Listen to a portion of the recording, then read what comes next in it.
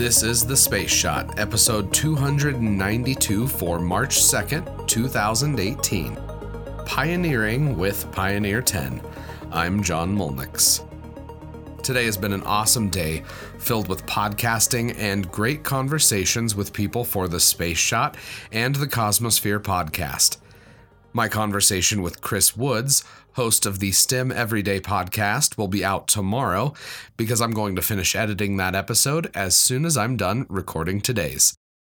I think I've narrowed down to 3 themes that I'm going to focus on for my conversational episodes: STEM education, the aerospace industry, and pop culture. We've had one pop culture related episode with Girl in Space. Tomorrow's episode will be the first STEM-focused space shot, and later this month I'm sitting down with Barry Hamilton, CEO of Red Canyon Software. That company has been involved in numerous robotic and human missions and is based in Colorado. Now I've got 2 pieces of news and some history. The first is the next Falcon 9 launch is now scheduled for March 6th. I'm linking to the Spaceflight Now launch schedule in the show notes for a full rundown of upcoming launches. The second piece of news I've got for today has been widely reported, but I'd be remiss if I didn't talk about it here. The launch of the James Webb Space Telescope has been delayed, yet again, due to new integration and testing issues. The latest delay pushes the launch back at least 5 months, with further delays likely.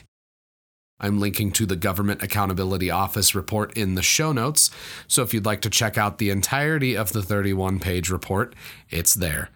An independent review of the James Webb Space Telescope is scheduled to be conducted in early 2018 to see if the 2019 launch can still be met. Now, for some space history. Pioneer 10 set many firsts for a spacecraft after its launch on March 2, 1972. In episodes 30, 62, and 203, I shared some of the milestones with you, but for those of you that are new to the podcast, here's some of the details of this incredible spacecraft. It was the first robotic mission to pass through the asteroid belt and later flew by Jupiter in December of 1973. It was the first spacecraft to encounter this massive planet. Pioneer 10 was launched on a trajectory that is sending it outside of our solar system, the first spacecraft to be sent on an escape trajectory. It also carries a gold plaque that describes where it came from and who built it.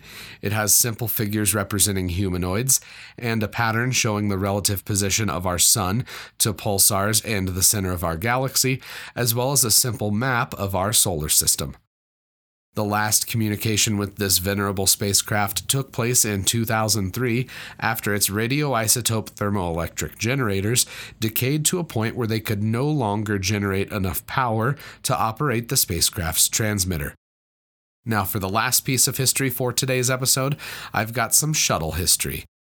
Endeavour launched on March 2, 1995 on a 16-day, 15-hour-long mission, the 3rd longest flight of the entire shuttle program. 7 astronauts were on board Endeavour along with instruments to study the ultraviolet spectrum of astronomical targets.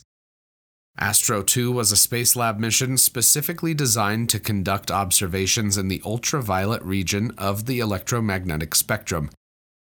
Astronauts selected from a list of different astronomical objects, which ranged, quote, from some inside the solar system to individual stars, nebula, supernova remnants, galaxies, and active extragalactic objects.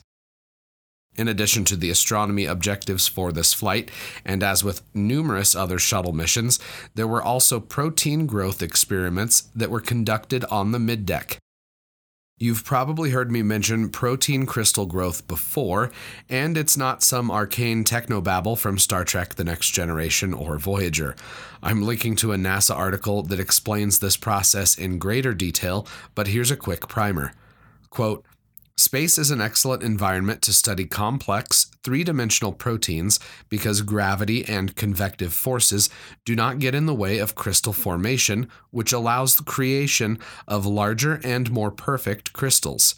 With large crystals, scientists on the ground can use X-ray crystallography to determine how the protein is organized. Determining protein structures helps researchers design new drugs. So, the next time we talk about a shuttle mission that's involved with protein crystal growth, you'll know what it's all about. I'd be incredibly grateful if you could share the podcast with your friends, tag one of them, and let them know about your favorite episode. I'd also really appreciate it if you could venture into the Apple Podcasts app or your podcast app of choice and leave a review for The Space Shot. A steady stream of reviews helps ensure that The Space Shot is more visible in the Apple Podcast store. As always, the show notes have more information on today's episode. You can hit me up on Instagram and Twitter. Find me at John Molnix. I'm always up to chat. You can also connect with me on Facebook. Just search The Space Shot or click the link in the show notes and you'll find me. Tomorrow, STEM every day. I'm John Molnix, and I'll catch you on the flip side.